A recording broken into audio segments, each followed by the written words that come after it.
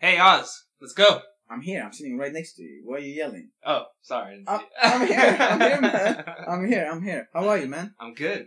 It's cold today, but I'm good. Definitely colder than it was Friday. Friday was warm. I know, man. This weather's flip-flopping all over the place. I had shorts and t-shirt and I was running on Betline on Friday. And I'm shivering whenever I go outside. Well, you don't even want to go outside. Exactly, yeah. I mean, this is not the typical soccer weather you want to play in. Nah, this is dreary, awful weather. You can't get motivated for this. Remember last Wednesday? That was beautiful weather. Yeah. I remember it wasn't too hot either. It was not. Cold, nice and warm. We actually picked up 4 kids from the school to give them some individual practice. Yeah. And they are talented, man. They were good. They knew soccer. They were 10-year-old, right? Kids. They knew about the game. They've been playing for a while. They're playing competitively. Right. I was impressed with how they played. I mean... they're good kids, too. Definitely. They were really good. And they know soccer, man. You remember the one kid? He had Barcelona t-shirt, Barcelona sweatshirt, and also Barcelona cap. I mean, we had a really, truly young Barcelona fan. Barcelonista. He was a real Catalonian guy, man. I mean, he even told us that he went with his family to Barcelona Valencia game at Nou Camp. Which is something I haven't done. I haven't even 10 years old? Yeah. A lucky guy. I know. It's awesome to experience that at a young age. And we went out to the practice field, and at this point, Barcelona PSG was 3-0. The second half just started. We knew that it was 2-0, Barcelona up. Yeah. They had one penalty. Right before we left. Yeah. Right before we left. And we were all discussing that, was this a penalty or not? Yeah. Even they were really passionate too. Yeah. Oh, yeah. And they were excited, especially this one kid. Even you can tell the other kids too. They were excited to see what Barcelona could do. If they could do it, they all thought they probably could do it. Right. He definitely thought they could do it. They just needed one more goal. One more goal, right? One more goal. And this guy also knew a lot about the team. He knew Arda Turan, Rakitic, Neymar, Suarez. He could just name them all like that, you know? And we went to the field and we started our practice. And we didn't think that much about the game, did we? We knew that this was possible. We had to leave. But we didn't think that much about the game while we were practicing, obviously. No. We were focused on our practice, which was good. Right. There was one time where I went to, I just went to check the time on my phone. Yeah. I just went to check and I went back. And he as I was walking back, he's like, "Did you check the score?" And I was like, "Oh, no, I didn't even think about it. I was just checking the time." Yeah. So, I don't know, maybe it was in his mind a little bit. I wouldn't be surprised. But he kept focused in the practice, too. Most of us weren't really thinking too much. I mean, we had a good 11 to practice. But at one point, we had water break. And, he was just screaming. I was like, what happened? Yeah. He was screaming. And it was 5-1 to Barcelona. Right. And late. Neymar scored 90 plus 2, he said on the phone. And I thought the game was over. He was like, "Oh, we flew, we went there, we did this. Oh my God, we're in the next round." And I was like, I didn't want to destroy his joy here, right? Me neither, I know. But because PSG got the goal. They got a goal that they needed. Exactly. So it was 5-1. So that meant that Barcelona actually have to score one more goal. Yeah. And sorry, but with this score, PSG goes through. If PSG didn't score that one goal, then Barca will go through. Exactly. But, and he kind of was upset. We went back and practiced. And, practice was over. We came back and he's like, 6-1. It's 6-1. I'm like, what are you talking about? Look, it's 6-1. And he's just pointed the screen to my face. And I see it's 6-1. I'm like, wait a minute. I thought the game was over. But no way. Barca did it, dude. Kerry, Barca did it. I'm like, what? Well, Barca did what? They got eliminated? Yeah, I know. It's 6-1. They did it. And this kid ran around the entire field screaming, yes, oh my God, we went through. Oh my God, it's 6-1. Oh my God. I was thinking, no way. Like, you guys started saying 6-1. I figured you must have meant to say 5-1. Yeah. I was like, yeah, I know it's 5-1. It's not enough. And then once kept saying, no, 6-1. I was like, it must be some sort of mistake. I couldn't believe it. like they didn't actually score. There's like 30 seconds left. They couldn't have scored. They did it though, dude. Man. And we both witnessed this guy Pure joy. The pure joy of a child over his favorite soccer team winning such a important, legendary game. Yeah, doing the impossible. Doing the impossible. And it was beautiful to watch and witness this happening. On the way back, yeah, after our practice, we went to take them back to get picked up by their parents, and he was in my car, and he talked about it the entire time, pulling up. You could tell he was so excited. He pulling up the replays of the goals that they score, like Neymar free kick. I remember. And the final goal by Sergio Roberto, and just replay the goal over and over again. Like, oh man, what a free kick by Neymar! I'm gonna watch it again. Man, it gets even better. I'm gonna watch it again. Oh my god, that's the best, man. I said, man, that's like I do that too sometimes. I definitely used to just watch a goal over and over again. That was beautiful, man. Honestly, and one of my best friends from the soccer team, _Eco, back home in Örebro, is Anders Berg, and Anders went to the Barcelona PSG game. He saw this game live. I'm gonna try to call Anders and ask him questions about the game, his experiences, feelings, his thoughts. How was Nou Camp at this point? What is this earthquake sound that they're talking about? Yeah. He will give us a live report from the game, how it was. So please stay and listen, because it is something special. There are millions and millions Barcelona and PSG fans out there in the world, but only 90,000 people had the chance to see it, and Anders is one of them. So it's going to be really exciting to listen to what he has to say. This is what we're going to do if you keep listening to Oscotch and King Soccer Podcast Show. Do you really want it? Do you really want it? Do you really want it?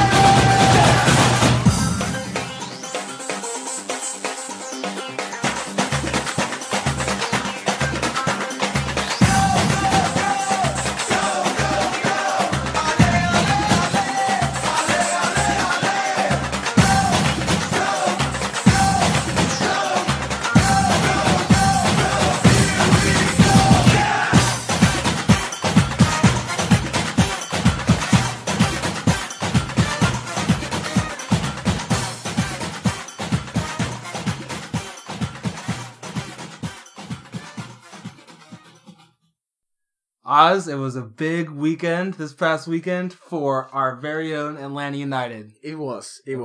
Following up from last weekend and the podcast from last week, we were curious to see how they do in their second game. We were impressed in the first, curious to see how they do their second game. Right, they flew up to Minnesota to play against the new team in MLS as well, Minnesota United. The circumstances was not easy, was it? No, not ideal. It was...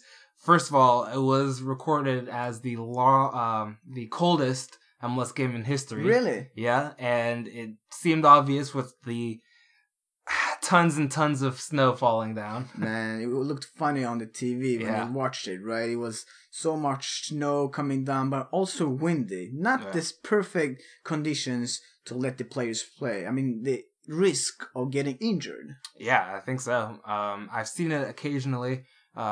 I've played in the snow myself, but never, not in snow. Like, the snow wasn't on the ground, it wasn't stuck to the ground, but it's just very, very light snow that you get here in Atlanta usually, every now and then.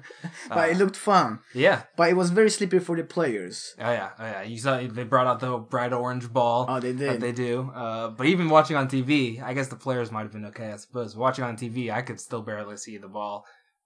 Keep in mind, it was the same for the both teams. Yeah.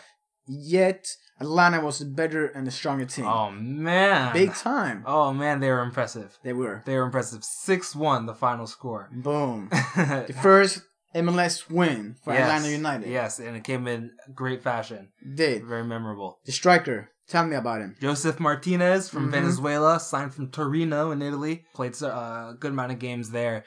scored a hat trick. He did. He did, and it was interesting because he was one of the few players out there in short sleeves and no like tights on or anything. He didn't even look affected of Oh it. man, he didn't care at all. Not at all. I mean, he's strong, he's fast, and a good finisher. Oh yeah. I think Atlanta United has a really good striker in him. Yeah, and he and number 10, Miguel Almiron. Yes. He scored 2 goals of the day and 1 or 2 assists. I forget. But they were beautiful goals. They were great goals. Oh yeah. Good finish. I think those two are developing a nice connection. I mean, Atlanta United had their players pretty wide and kind of spread out the Minnesota team. And had more ball passes and touches and attacked with like 4 or 5 players each time. Yeah, it was very fast counterattacks. I know, it really was. I think 1 or 2 of the goals, in fact, no, most of the goals came off of these turnovers from Minnesota and then quick counterattack. We talked to Joe Jackson last week and he mentioned that this team will bring a new style of play. I think he is right. I clearly see it from the Tata Martino effect. That's definitely how his teams wanted to play. And they're playing that way. That's it. Have you ever seen another game with that kind of snowstorm, with that type of environment? Not much. Normally, whenever I think there's going to be that much snow, while watching on TV, I always get news like the game is canceled because of too much snow or something. Yeah. But there is one game, memorable game, historic game of U.S. soccer during qualifying for World Cup 2014. We like this. Yep. The U.S. played Costa Rica in Denver. And Denver is pretty cold. Man, Denver, Colorado State for paradise skiing, right? Yeah, it's known for its great, the Rocky Mountains are there. So, I mean, it's known for its skiing resorts. I've never been myself. But I watched this game, and a night game, and the snow probably came down even more snow than this Minnesota game, honestly. Like, the Minnesota, they you know how they paused a few times to blow off the lines? Yeah. I don't remember if they even did that during the U.S. Costa Rica game. I can't remember. Was it almost like in the Atlanta United game? You could see that some parts of the field, there was no trace of running. You know what I mean? Yeah, I know.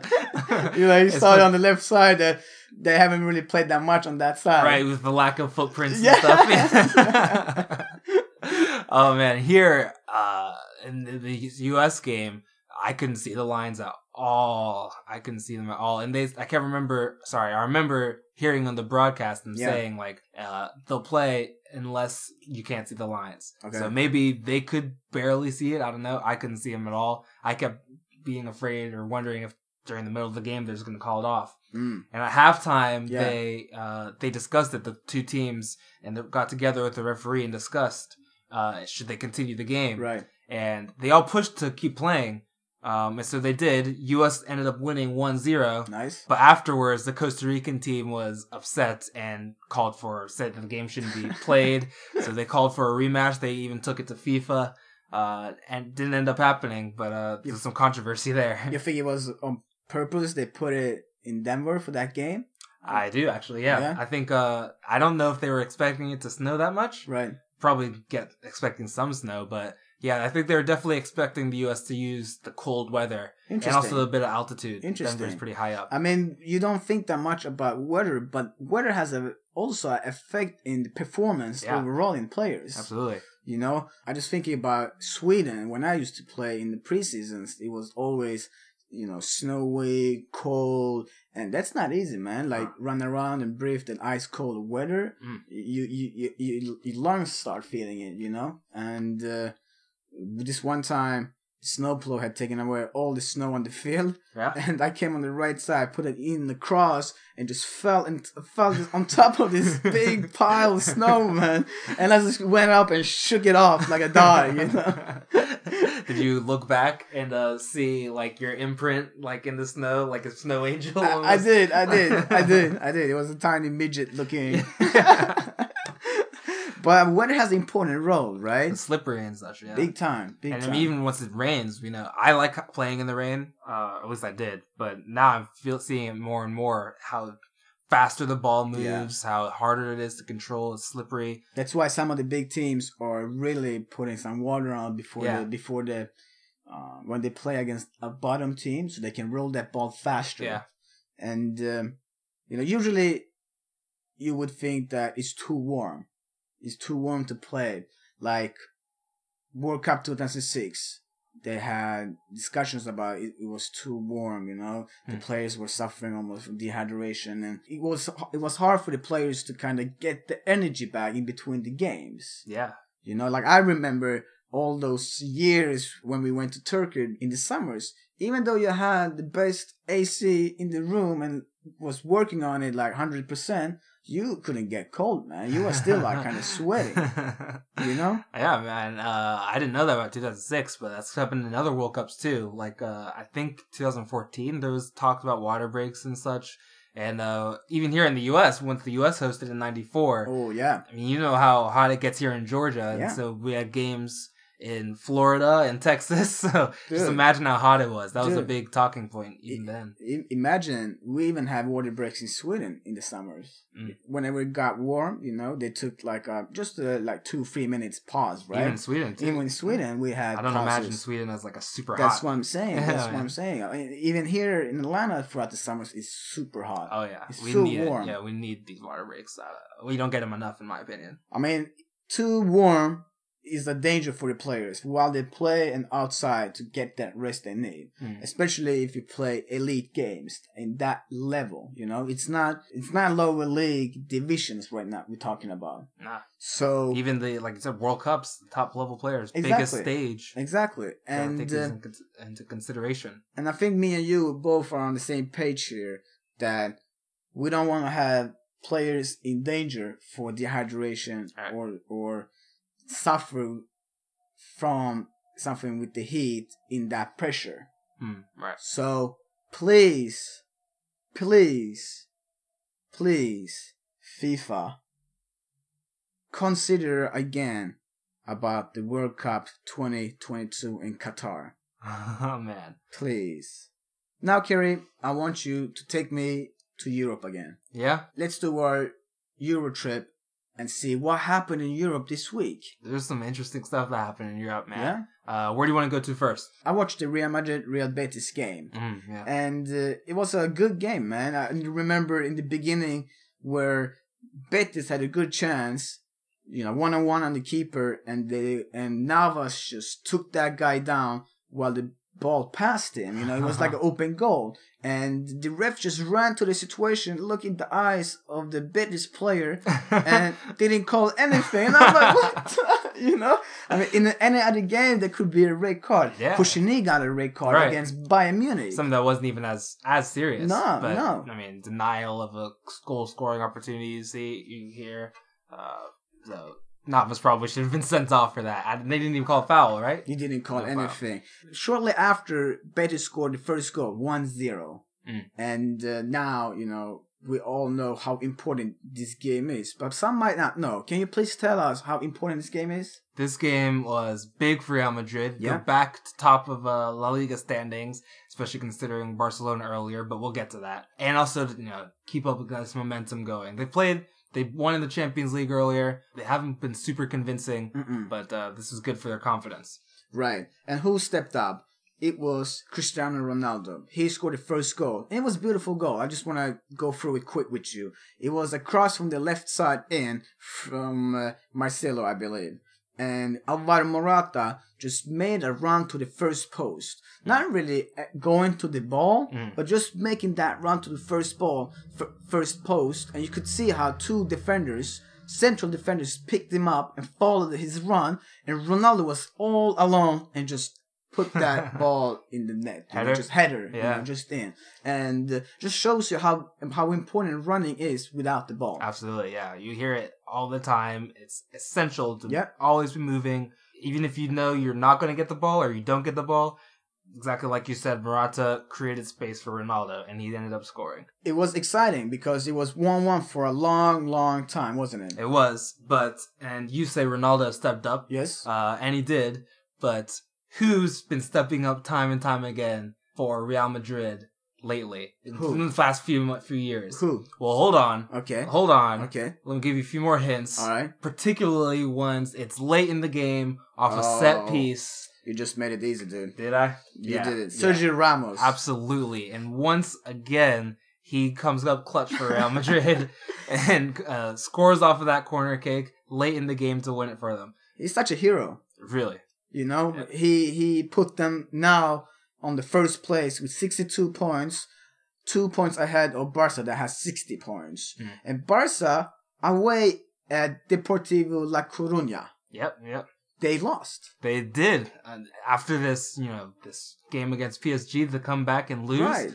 Away to Deportivo with changing coaches Pepe Mel, who has took over the struggling Deportivo, but they've won 4 games in a row. Oh, have And they? and Nice. so not necessarily an easy. They found a nice form, so not necessarily easy place for Barcelona to go to, but still you'd expect Barcelona to come through. Yep. But Messi, and I'm seeing it a little bit more. He's still amazing, phenomenal, Mhm. one of the best in the world. But I'm seeing it more often this year, maybe last year too. Sometimes games he's just not able to find the game, and this was another one of his really poor performances. He doesn't really take the ball and dribbles and go straight to the goal again, you know? He's not as offensive. I feel like he becomes more and more like Xavi or Iniesta, like kind of goes too much deep and lets, Suarez and Neymar do that role. Yeah, he's definitely evolving his role in the team. But someone who, it's like you just mentioned, Neymar. Yeah? Someone who I think still does what Messi used to do. He's always like a live wire, moving around, running at defenders. You know when Neymar gets the ball, he's going to run out a defender, beat him, draw someone else, and then he'll combine with Suarez or Messi or whoever. But Neymar, who was probably Barcelona's best player against PSG, was injured for this game and didn't play. Okay. They clearly missed him. You could see how his lack of presence rather. I think we told this last week or the week before. Please keep following La Liga because every game is almost like a final, and this was what we meant. Yeah. This was really what we meant. Me and you, we also watched the Juventus-Milan game. Yes, we did. And it was a good game. It was, yeah, a good game as it should be between two historic rivals. Right. I mean, how Milan's dropped off some, Juventus has gotten better over the past few years, but it was good. It was a nice competitive game between the two in Turin. I mean, Donnarumma, man, you gotta give him applause. You know, this guy is like 17 years old and plays like Buffon almost. I know, and it's great that he was up against Buffon, Italy's current superstar goalkeeper that's been there for years, and in the future. 2 Gianluigis, man. It really is. It really is. And it's gonna be really cool to follow Donnarumma's career, how 20 years from now we will be able to say that this, 20 years ago we talked about him in our podcast. Yeah. Look where he's now. It's going to be interesting and cool to see what he can achieve in his career. Yeah, and he looks like he's ready for it too. He doesn't look like a 17-year-old just getting his feet wet. Yeah. It looks like he's got this composure and this character to go along with the role. Big time, man. It's also extra hard for keepers to come in into a new team, be the first keeper, especially at that age. Yeah, and with a Milan team that I think is improving, but still is not like Juventus where they don't give away any chances, right? They don't concede any chances. He has to face some pressure. Yeah, for sure. And something controversial happened, right? It was 1-1 for a long time. Right. And speaking of pressure. Yeah, I mean, at the end of the game, right almost at the end of the game, 90 plus, wasn't it? Yeah. Juventus got a penalty. Dybala stepped up and scored. I love this kid. He's good. I love this kid. I mean, you'll be talking good about him for a long time now. Yeah, man. I think he's going to be... We've talked about Griezmann coming into that Neymar, Messi, Ronaldo, Suarez sort of class. Right. I think Griezmann is near there or there already. Yeah. I think Dybala's on his way there too. That's cool. That's really cool. And yeah, Juventus won again at the end, and a lot of people complain or try to blame that the ref is on their side. Yeah. And, that's hard to say. We had kind of different opinions on the penalty. Yeah. You think it was a penalty, don't you? I can't remember. I think it was... I could see it being given, but it was kind of harsh in my opinion. Yeah. But to be fair, early in that game, Juventus had a clear penalty denied. True. So it kind of evened out. But you're right, Juventus always get these calls. Big teams like Juventus, not just them. Always seem to get these calls going their way. But to their credit, you're gonna get more of these calls once you're putting pressure on the defense. True. If Right. you have more chances, if you're in the box so many times, at one point it increases the chance to get a penalties and penalty. stuff, Yeah. Okay, so did something special happen in Premier League or England? England this weekend was a mixture of Premier League and FA Cup quarterfinals. Premier League, Liverpool played Burnley at Anfield, won 2-1. They went down early. Yeah. I don't know if you saw this game, but I saw some. Yeah, they strange. Liverpool coming off of a dominating performance against Arsenal. They another fellow top 6 team, a fellow top 4 rival.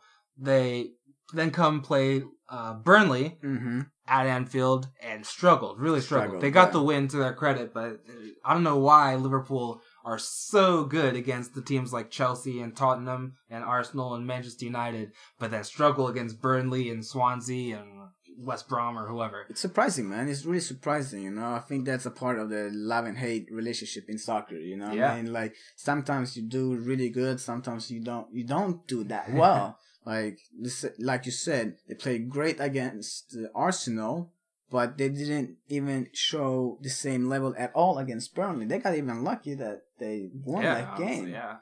Arsenal played against Lincoln. That's right, FA Cup quarterfinals, coming off of those, humiliating defeats to Bayern and Liverpool. But yes! I know, okay. Yeah, yes! Coming back, 5-0 over Lincoln, right? I mean, I guess we take that win. It's nice to be on the positive side of 5 goals for once.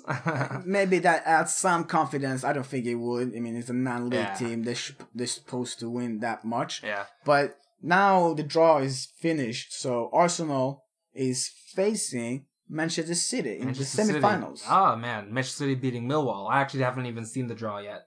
So surprise to you, man. Okay, I can tough, but I'll take Manchester City, I suppose. I'd say they're favorites, but the other semifinal. Sorry, Middlesbrough, not Millwall. I said. And the other semifinals is between Chelsea and Tottenham. So how do we want this to turn out? As an Arsenal fan, yes.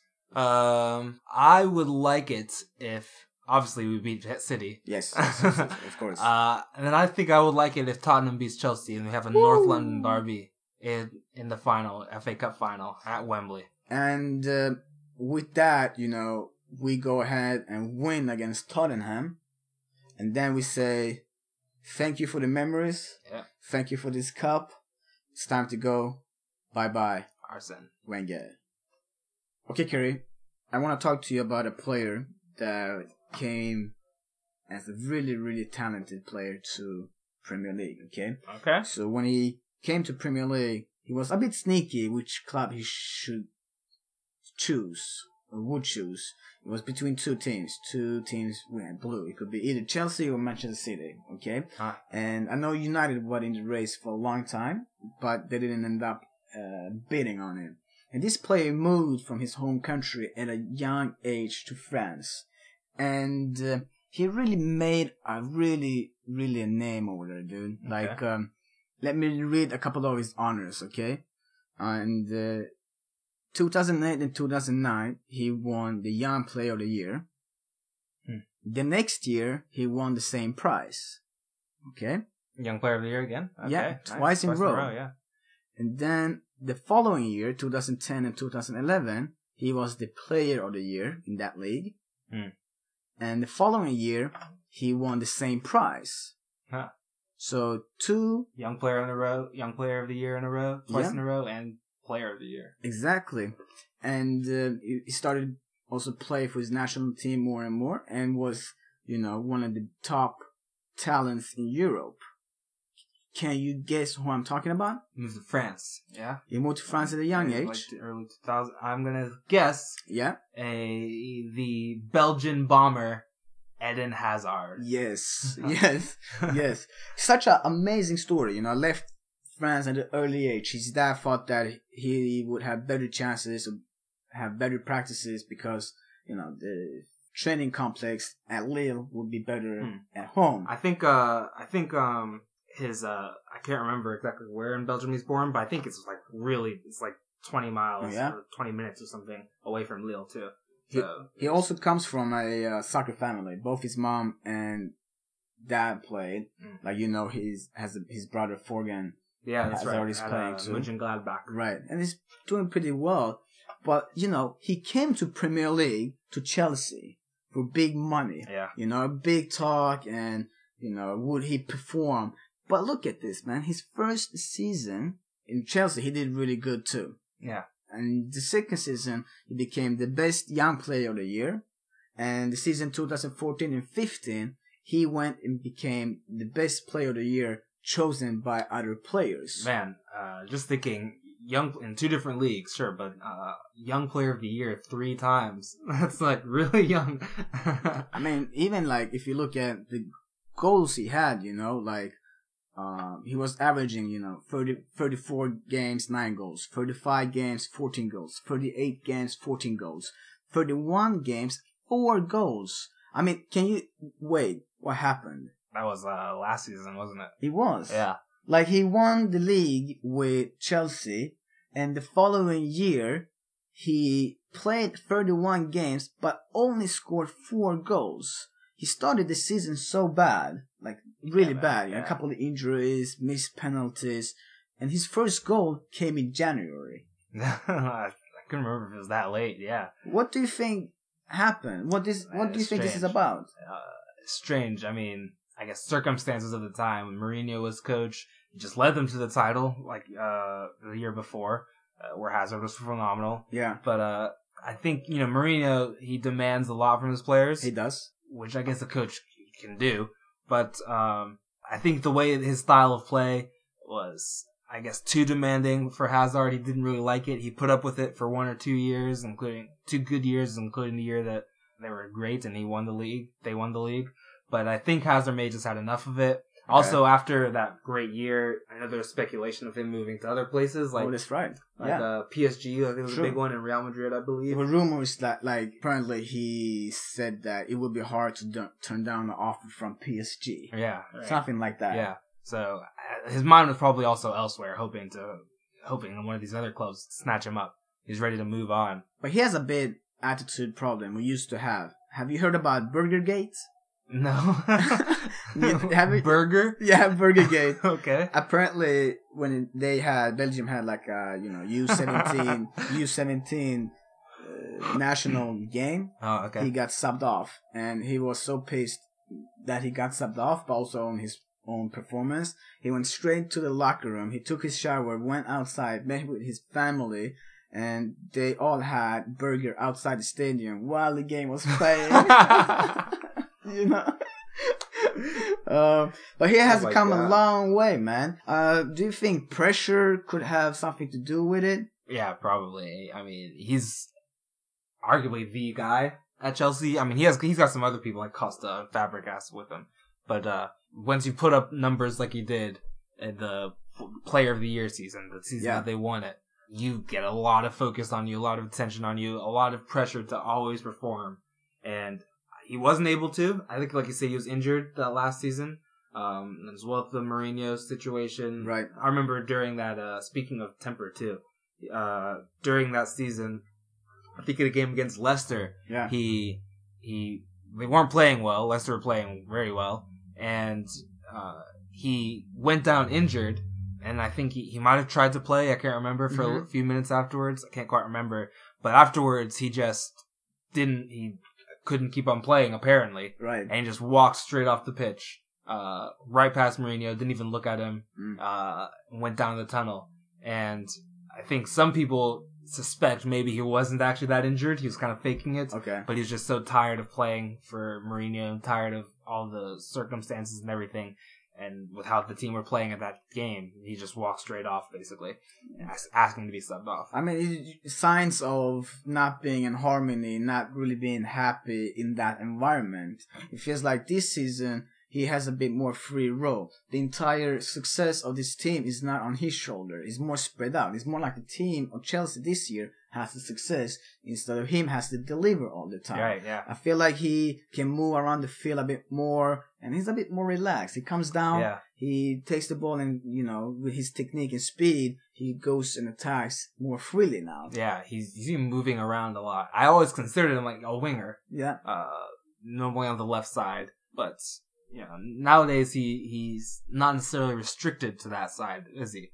He's more free flowing, like you said. He moves around. He'll pop up on the right or in the middle a lot. And I guess players like him now you see that more and more. They're not stuck to one area. They're always moving around.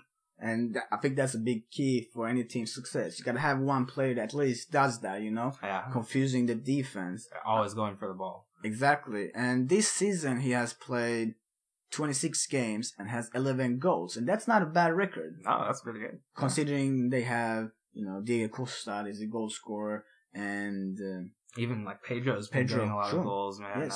Yes. But he's definitely a fascinating player. He's done a lot at the young age. Yeah. And people kind of been like, okay, he's going to be so amazing. But one time, I think it was like 3 years ago. One time, I came home and Chelsea had played in a cup game, right? I came home and I went on to the Aftonbladet, which is the Swedish newspaper I look at. Oh, of course. And it said, Hazard got a red card kicking a ball boy. Oh, yeah. I remember this.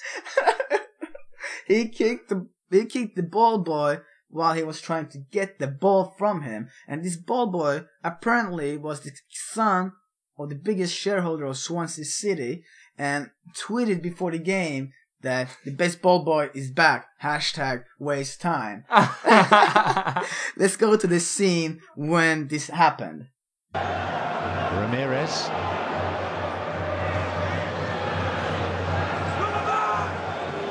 Azpilicueta. Goal kick.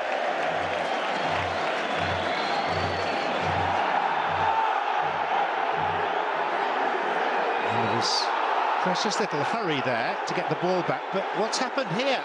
One of the Chelsea players, I think, has attacked, or certainly has wrestled the ball away from the ball boy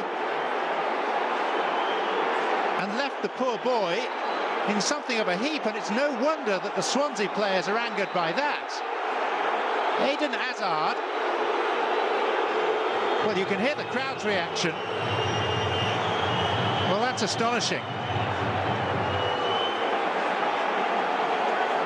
And that has inflamed passions. Clearly Hazard wanted to get the ball back. Ball boy went to get it. He was just in the process of picking it up. And did Hazard try and kick the ball out of his hands? Something happened which hurt the young lad. Chelsea's players are quick to go across and apologise and to see if he's okay. Frank Lampard prime among them. Well, that's inexcusable by Eden Hazard. There is no excuse for that at all. And one can only assume when the authorities view that footage that there may be some form of retrospective action taken against Chelsea's Belgian.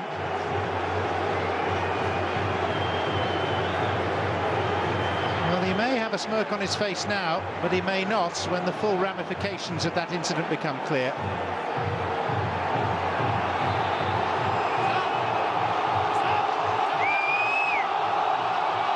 Now, how much did Chris Foy see of that? Judging by the lack of action so far, maybe not enough. But he does have 2 assistants and a 4th official.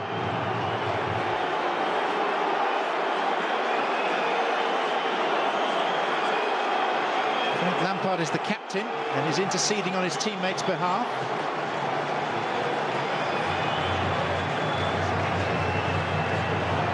Fernando Torres is waiting to come on.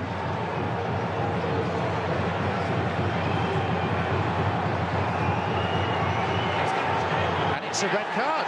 Hazard it off. Rightly so. Violent conduct, not against an opponent, but against the ball boy.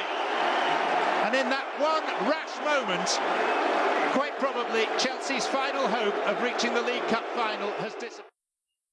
Man, that's funny stuff. I don't know who's more in the wrong, the kid or Eden, but Hazard. But oh my goodness, what a jerk kid though. Right? But it took some time before the ref actually called the red card. They didn't really know what was happening, you know? Like, it took some time before everybody realized, wait a minute, he kicked the ball boy, Swansea City's defender Williams. Oh, Ashley Williams. Ashley Williams, he was kind of upset, and then, they all kind of support the kid. But the kid, man, you see how he like planned it. It was planned, dude. He was like rolling around, and he was like, his entire face was like, it hurts, And wow, that was different and funny to see Eden get a red card. Never seen that before. Oh my God. But you won't see that this season now, would you? No, not at all. Completely happy, Eden, free flowing. Yeah. But it's amazing, man. Like, you have such a great form and career on and on and on. And all of a sudden, without getting a major injury, you have a big dip like that. Man, it was that'd be unheard of. Right? I can't think of anything at the moment.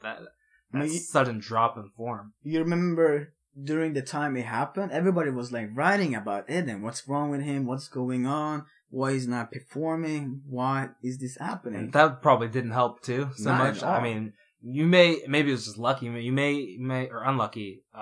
You may perform poorly at the start of a season. Anybody can. Messi can. But he'll pick it up. But then once all this scrutiny is upon you, all this pressure is upon you to then pick it back up, it's not necessarily easy to flick that switch back on after you dropped off. All this outside pressure, I mean. And this outside pressure that you're talking about, just try to imagine yourself. Eden Hazard is born 1991, and today he's 26. So that meant like he was 22 years old, 23 years old when this happened. Yeah, something like that. And the pressure of this entire team to be on one player, that's nothing that we can understand. And it's not fair to write articles about and speculate what's going on with these kids in his life. Not easy. Not easy. Huh?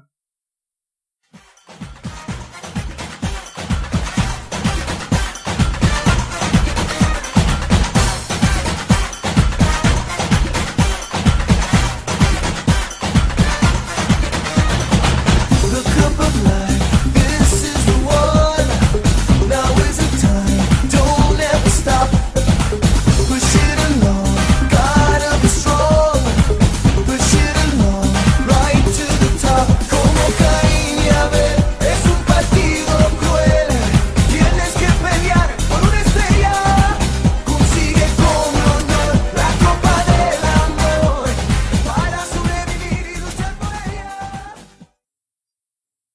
Another player that had a massive dip that I can come up with, not throughout the season, but in one particular game. And I think, if you ask most of the soccer players in the world, right? If you ask coaches or any team in the world, they would say this is the most important game. And this player dipped so much in this game. It was the World Cup final 98 between Brazil and France, and Ronaldo Fenomeno. El Fenomeno. is it Oh, Fenomeno. that was 21 years old, dude. 21 years old, but had the entire nation on his shoulders. Yeah. Everybody looked at him. He was a superstar. He was named for Nike. Yeah. And something happened, man. How much do you know about the final? Yeah, I know going into it, it was like the dream final, right? It was host France against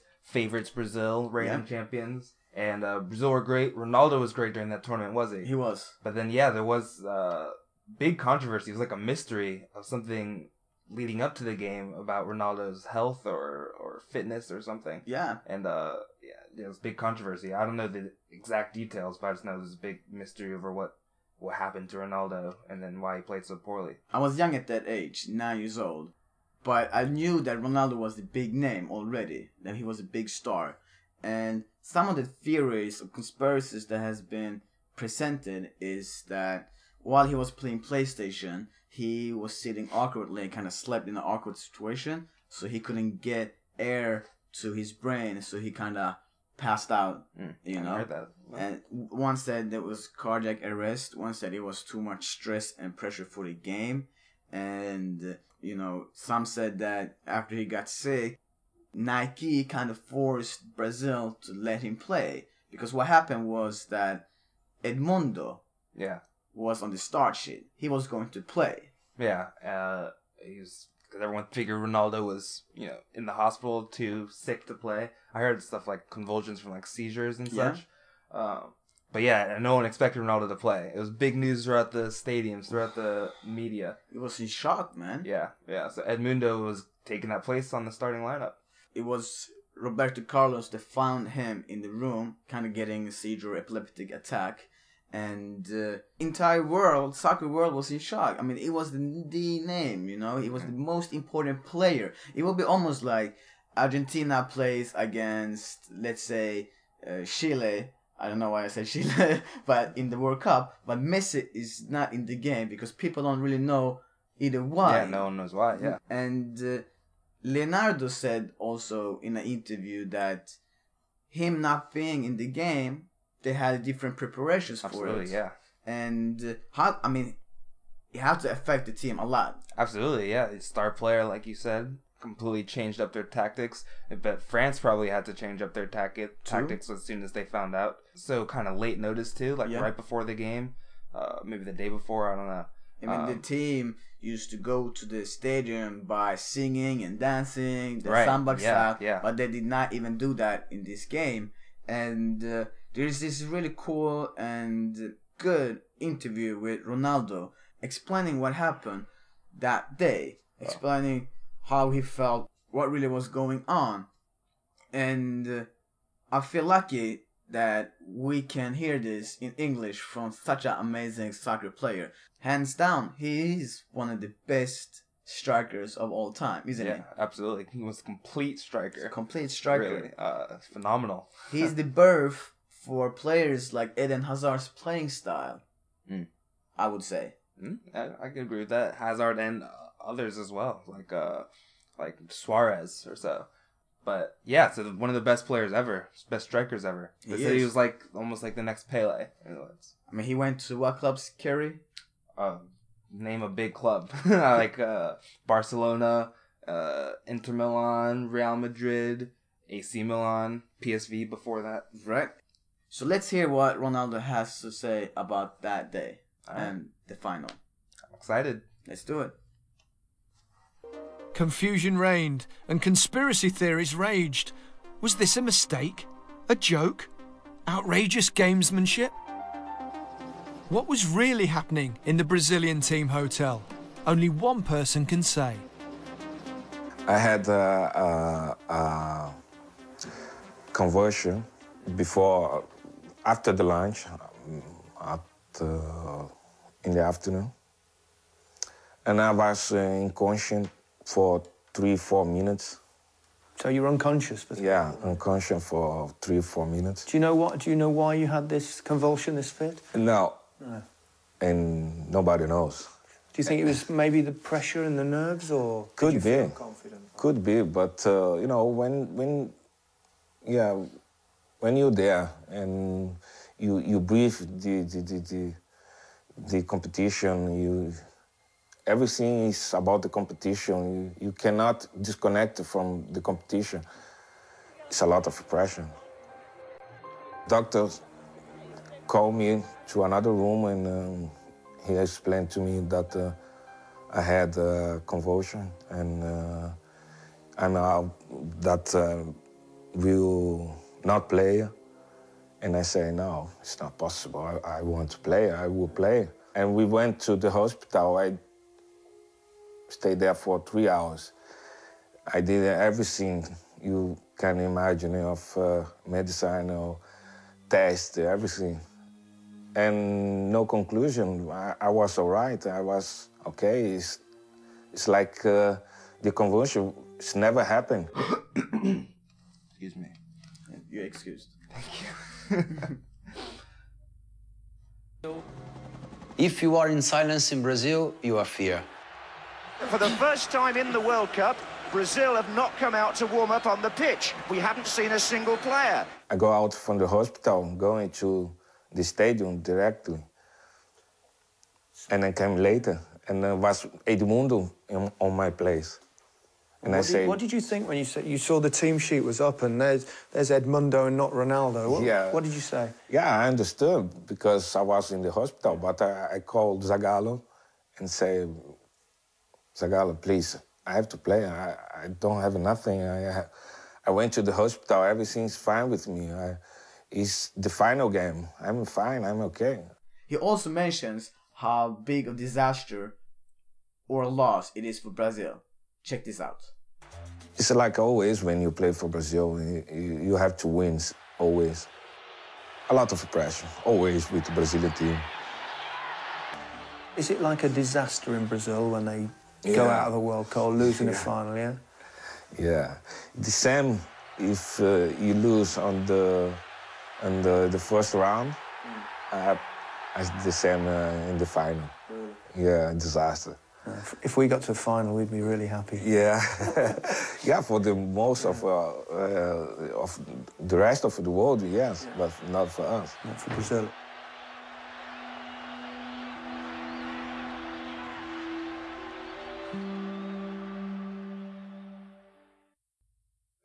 Interesting to hear from Ronaldo, especially at the end there. During that interview, he said that he had to play. He had to play. There's no way he wasn't playing for Brazil in the final. Everyone needed him. And what a disaster, he said, at the end there. Yeah. He saw that he wasn't playing. He said, no, I have to play. I have to be in this lineup. I have nothing. I have to play. And they let him play, even though there was a lot of controversy behind it. Yeah. Like, they didn't clear it. But like he said, he was fine. He did the test. And... interesting, man. Like, you don't want to miss this game. Even whatever you do in your power, you want to play this game, no matter what. Right. I remember him being so pale in the game, like pale as in the color, you know, he almost like he lost a lot of blood or something, you know. He was very, very pale, and you know, I think everybody will remember that time in the game when Fabian Barthez went out and punched the ball, boxed the ball, completely cleaned him out though. Like really took him down, and that kind of was the symbol of that World Cup final for Ronaldo in Brazil.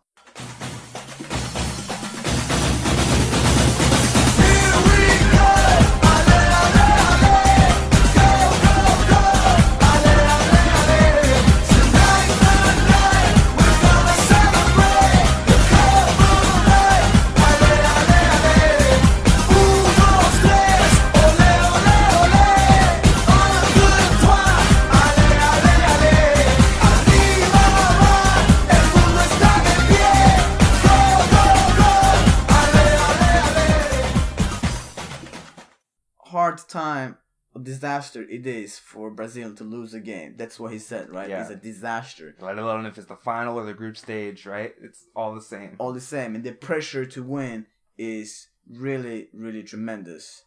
It really, really does paint a nice picture when he touches on how much losing means for Brazilians and how much winning means for Brazilian fans, doesn't it? Definitely if they lost the group stage, but like the group stage, losing the group stage and losing the final is just as big as I mean, like Gary Lineker touched on. If England got to the final, if the U.S. got to the final, I mean, I'd love it if they won. Yeah. I wouldn't care to be upset if they lost. I'd be so thrilled that they just get to the final. I know. But, I mean, it's because they've been to the finals, right? They've been in 2006, 2002, and obviously 98 and 194. So, you know, for our or my generation, we've seen them in the finals so many times. And then they had the chance of having the World Cup in Brazil. Yeah. 2014. Yeah.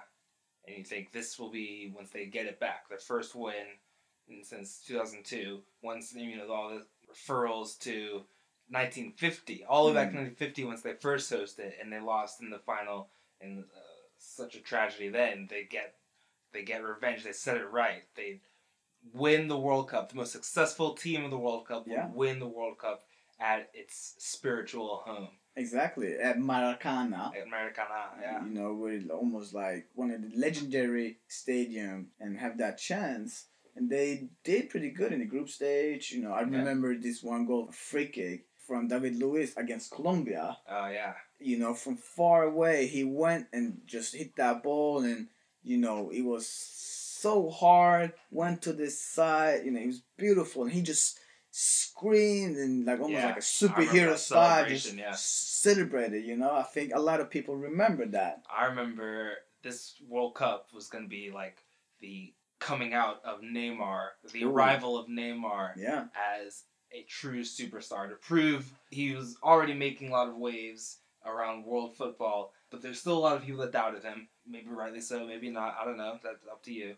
But this was going to be the time for him to truly arrive and announce himself as one of the elites and to put all the doubters wrong. Yeah. And I personally think he succeeded. I think he put Brazil on his shoulders with all this pressure, all this pressure in the world, and he delivered. I remember before that Colombia game, they played Chile. Okay. And went to penalties, right? Yeah. And Neymar took his penalty, and right before he took it, I just tried to imagine Neymar's situation as young, I think 22 years old, I believe. Yeah. With superstar. He was superstar. For Brazil, carrying them. With all this pressure, playing for Brazil at home in the World Cup, and to top it off, he's about to take a penalty, which is the most pressure point in any soccer game. And I was thinking this pressure could get to him here. But he so coolly put that penalty away. So cool. I was so impressed with Neymar. Neymar's situation somehow similar to Ronaldo's situation. Absolutely. Very young. Yeah. The entire country, the fans, the team are really trusting you that you're going to be that player. And I also remember when Neymar got that kick on his back. Yeah, in the Colombia game. And just was screaming of pain on the field. And, you know, Neymar kind of sometimes dives or, you know, screams too much or acts too much. But this was serious, man. Like, they really hit him in the right, like the square of the back. Spine? I think so, yeah. I think it was the spine or so. And they said it was very serious. Like, 1 inch further, it could really matter, like, it could end his career or not. And the players were worried about him, similar to Ronaldo in World Cup 98. And Neymar didn't play, right? Nah, he was too injured. I think it didn't mess up his vertebrae, and he missed the rest of that tournament. Yeah. I think he was out for a few months. It was that serious? It was, yeah. So he felt super bad for him, and that probably, like the Ronaldo situation, it messed with the team's minds and how they prepared for the following games and their mentality. Yeah, because I heard that Leonardo, the old Leonardo that played I heard that Leonardo that played in the World Cup 98 said that since Ronaldo came back in, we have to change our preparation and who's going to take who in the corners, in the free kicks, and that kind of messed it up. And obviously Zidane scored 2 goals. And in this World Cup, they had such important roles for each player. And for someone like Neymar to not be in it, not even on the bench, had to cause some type of psychological effect to the team. Yeah. How did they do the rest of the tournament? Well, Brazil went from looking good, looking pretty well, playing exciting with a lot of flair and exuberance, to I'm going to say a disaster. A complete disaster. I mean, Ronaldo just talked about like how it is to lose a game, but this was even further than disaster. This was unthinkable. This was unthinkable. I don't think any Brazilian fan could imagine losing in the semifinal like they did. So they played against Germany. Yeah. Germany started very good. Very, very, very good, I may say. They scored 1-0, and then 2-0, and then 3-0. And it's like after that maybe the first, certainly after the second, you could see the Brazil team was shocked. This was early too. This was 15, 20 minutes or so that they were 2-0 down. The team was shocked. They didn't know what to think. And then Germany, like you said, made it 3-0 while Brazil was completely out of sorts. They were nervous now, man. Yeah, they were nervous. Like, how are we gonna come back? And they didn't play good at all. No, they didn't, have barely any good passes in the team. No build up. They lost the balls in the middle. Yeah. Germany kept pounding and pounding, and everybody that watched this game or heard this game realized that what this commentator is saying is actually real. Like, oh my God, this is actually happening. This is a humiliation of the Brazilian soccer team. And it's getting embarrassing. It could be 4. It's turned square closer. It's 4-0 to Germany. After 25 minutes, Fernandinho caught in possession. Brazil are being humiliated, humbled, and taken apart by Germany. Unbelievable. So unprofessional. That's a good closing down. Khedira, look at this, just gives it him back. Nice little side foot finish. It's embarrassing. The dream, the fantasy is well and truly dead. Germany 4, Brazil 0. Utter chaos. And I remember around this point, in the first half, I was watching at home, and my mom was working. She couldn't watch it, but she had it streamed, I think just like a play-by-play. Okay. She might have been listening to the radio. I can't remember, but I called her. I just had to call her right then. It was 4-0, I think, or so. Yeah. And I called her right then. And I think before I even said anything, my mom knew what I was calling about, and she said, "I feel so bad for Brazil. I can't believe this." And I was like, "Oh, I don't even know either." This is. I felt so. You could see the fans crying 20 minutes in, and they're in tears. I mean, and no one could even imagine that this scenario would even become worse. They might be through again here. Khedira, Ozil, Khedira, 5-0, 5-0. Absolute humiliation. Brazil scored their first in the 11th minute, their second in the 23rd, their third in the 24th, their fourth in the 26th, and their fifth in the 29th. Martin, they've scored 4 goals in the last 6 minutes. Well, it's just truly unbelievable, and they're so patient. They wait for that chance, and then it's just a tap-in. Painful moments for Brazilian fans to experience this live. Right there, man. 5-0 within the 25 minutes and 4 goals in 6 minutes. I mean, can you? I cannot even comprehend that. Me neither. 4 goals in 6 minutes. That is crazy. That's getting the ball, that's scoring, the kickoff happening, getting the ball again and scoring in 20 seconds or less. And again. Right? The players were so on top of the games too, like Toni Kroos, Thomas Müller, Ozil was good too. Yeah. And then they brought in Andre Schürrle that scored 6-0, and Andre Schürrle also scoring the 7-0 goal. And Germany are into the World Cup final with an incredible victory over the hosts. Brazil, thoroughly unforgivable performance. Germany, thoroughly unforgettable performance. It is finished in Belo Horizonte, the most surprising scoreline of a surprising World Cup. Brazil 1, Germany 7. I bet this put a lot of scars, don't you think? Absolutely. I bet, it got a lot of Brazilian fans, but also the players hurt. Yeah, they're haunted by this today, for sure. They played the Confederations Cup and they won it. Right, it's so promising. So promising for them. This is a precursor of what was to come at the World Cup a year later. The entire Maracanã was screaming, Lewis in the Confederations final while he saved a goal. And now it was totally different. Now they were cheering for Germany, olaying every pass and booing every pass Brazil did. They were applauding them. Yeah. And Germany, with this truly amazing generation, went all the way to the final and won it. Big ups to them. But I thought that I would never see anything like it. You know? I thought I would never experience something similar, or at least close to it. But we kind of did.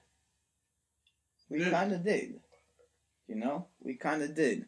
And I came home from having that practice with the kids, and I sat in my room, totally dark, and had my earphones on, and I said, I need to look at this game. The biggest comeback of all time. Yeah.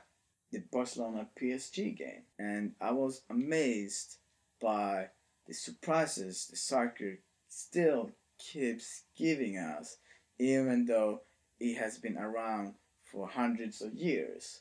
That we can still believe in last minute surprises, unbelievable stories. That's something that you cannot imagine is still imagining. And that's kind of what gives us some type of comfort in life too, right? Like we have to keep believing in things that we might think is impossible that can happen to us. Things that we think that is not going to happen to us. To believe that it is possible. And keep imagining scenarios, dreams, hopes that our ambition or goals is actually achievable. You know, it's sometimes in our hands, sometimes it's not. But like this game is showing, anything is possible, man.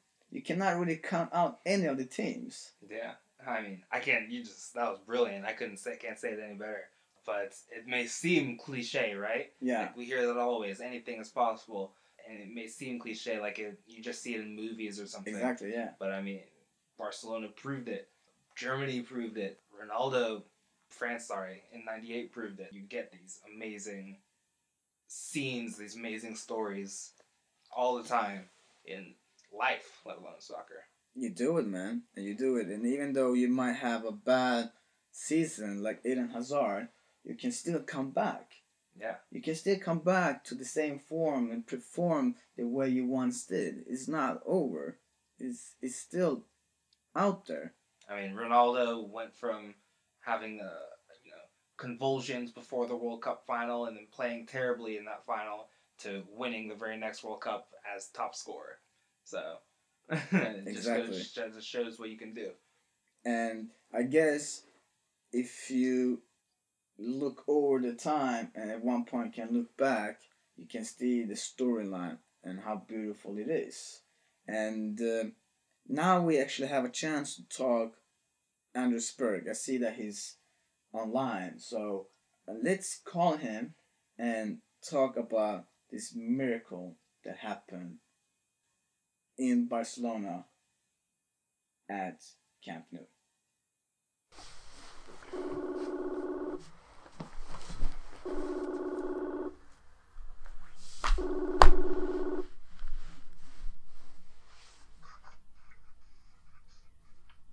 Tja Anders! Tjena Jesper! Är det bra eller? Mycket bra, själv då? Jo, riktigt bra, riktigt bra. Jag sitter här med Keru och vi tänkte bara testa ringa dig för att du var på matchen mellan Barca och PSG. Kerry, say hi to Anders. Hi Anders, nice to meet you. One of my best friends from the soccer time in Adelsburg. Doing well? Hey Kerry, how are you? Yeah, really good. How are you? Good, I'm good. Good. Before we get this going real fast, I'm just curious. Can you tell me and our listeners what was Oz like at Adelsburg as a player? Star player for sure. Star. What was like a playing style or so? Absolute. Sorry? What was like his playing style or so? His playing style? Complex. Difficult to describe. not much for defense, more of offense. Good stuff. I had you behind me, so there was no worries. Exactly, you can only look ahead. Anders, how did you get the tickets? How did you plan it before? No, it was coincidence actually. I was going to Barcelona for work on Thursday and Friday that week, and by coincidence I came to think of Champions League, and that date felt really familiar. So I looked it up online, and I saw that Barcelona was playing the second leg the day before the work was happening. So I just felt that man, I need to get a ticket for this game. Yeah. It's too good to be true. The timing was perfect. Yeah, really.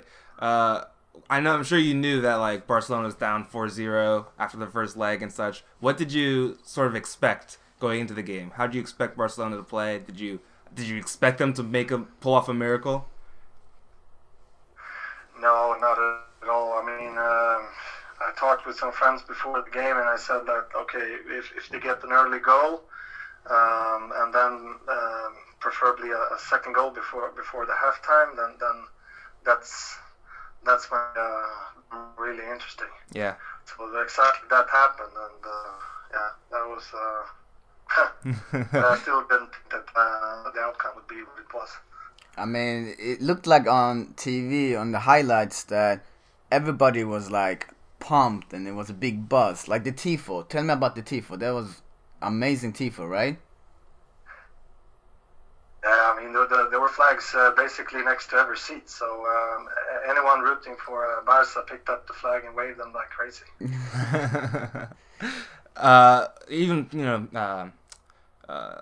Expanding on that, what sort of role did the fans play, right? I mean, I don't know if you understand Spanish or anything, but did you sense the sort of buzz and the sort of role the fans played during the game? Don't know Spanish unless it's only for the basics. Yeah. Hola. Cerveza, those kind of words. Cerveza, yeah. Of course. No, but definitely I've been to New York, and the fans were quite quiet. At the time they met the lower ranked team, and this time it was a huge difference. It was already before the game, and immediately when the game started, you could tell the difference. What about after Cavani scored that goal for PSG? Did that just sort of kill the mood? Yeah, oh my God, that was a huge change. The stadium went quiet for a little bit, but still it wasn't dead. Oh, nice. Barca fans kept rooting for the team and kept whistling when PSG got the ball. Good. So that was pretty cool. Because at that point, Barcelona needed to score 3 goals, right? Yeah, I think so. Exactly. I mean, that's almost like an impossible thing. I mean, we were with the kids and we thought the game was over, we kind of ruled it out. Yeah. But when the 4-1 goal came and something happened, right? Everybody still thought like they could still win it. Yeah, and that was a beautiful hit by Neymar for sure. Tell me. It was about 20 minutes after Cavani scored that basically nothing happened. Not too many good chances on Barca side. Probably more on PSG side if I remember it correctly. But then in the 88th minute, Neymar scored, and then people started to believe in again. Tell us the last minutes, man. They're kind of like the big last minutes, the finale. It's the incredible, like what you actually witnessed. Can you put some words on that? Well, it's difficult to describe, but when the penalty came, and when Neymar stepped up and took the word, I think that then people really started to get crazy for real. I can't remember which minute it was, but maybe at that time they had a few minutes, maybe 1 or 2 chances to score. And then people really started standing up. Basically, everyone around me was standing up in the stadium. What about that final goal? Once Neymar floated that ball in and Sergio Roberto got the touch to score. Absolutely crazy. I think even looking at the sequence before it, they had the chance to just get away from own half and score in an open goal. But then the keeper made the tackle and then the chip in, and then the stadium completely exploded. That was really cool. They said that that noise for after that last goal went in, like, registered as like a mini earthquake. Did it feel like that at all? Was it that loud? No, well, I mean 96,000. That's a lot of people. Yeah.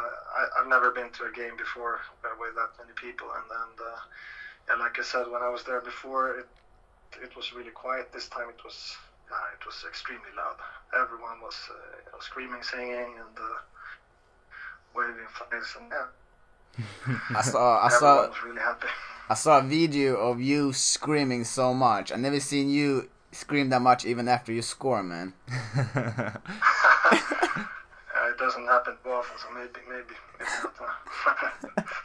Man, you with yeah, me. it was fun. My friend who was on the game, he was filming it the sequence before, so we got the final goal on video.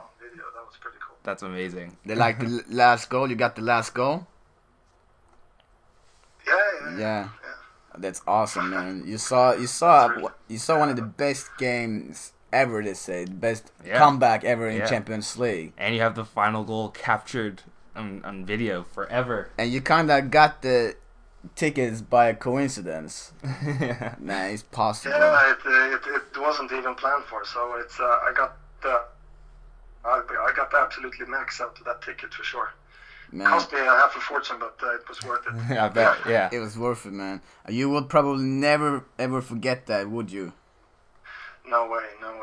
That's for sure. I've been to some good games, not many, and certainly not anyone live that could even come close to this one. How about after the game? Like everybody knew they won, and so was it like a big party? I mean, 96,000 people have to, leave the stadium. It was a big party. Everybody was screaming. How was the atmosphere there? First of all, I think people stayed in the stadium for a really long time, and they were staying, singing, and cheering for the team, and making sure that the players felt their support even after the signal. And after that, I think there was a lot of people on the street.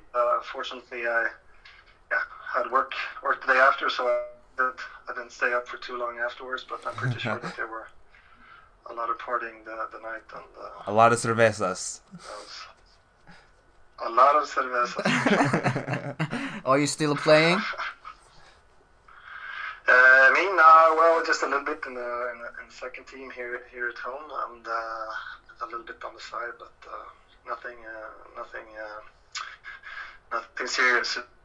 It's too much work and a lot of time with the family these days. So you also have you also have a little kid, right? I have 2 kids now. We just had a second one a couple of weeks ago. So. Oh, congrats! Congrats, man! Congrats! What's their name? Thanks. Our oldest son is Alva, and the youngest son is Noah. See, we got Suarez and Neymar here. Just give them a few years, and I'll be practicing with them. I hope they don't become a left back like their dad. Give me some coaching tips. Yeah, it's possible. I gotta definitely make them a good left back and not be nutmegged by players like me,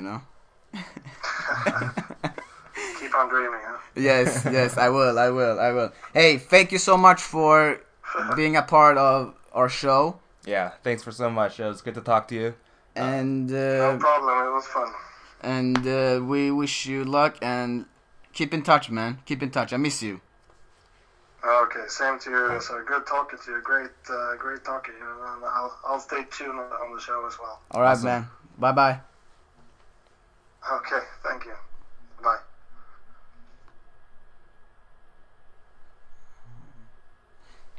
That was Anders they gave us a live report from the game.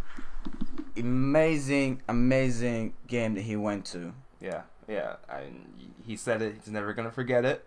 He's lucky to have got it captured on video. And what we gotta do here at All Scotch and King Soccer Podcast Show, we weren't at the game, were we, Kerry? Nah, unfortunately not. We were not. Anders was. And like he said that he recorded and had a video on the last minutes of the game. He said that. So maybe me and you and our listeners can go to that moment and try to imagine by closing our eyes, leaning back to kind of take in the atmosphere, those last minutes of the game from Camp Nou, the game between Barcelona and PSG. Thank you for listening to the 9th episode of Oscotch and King Soccer Podcast Show.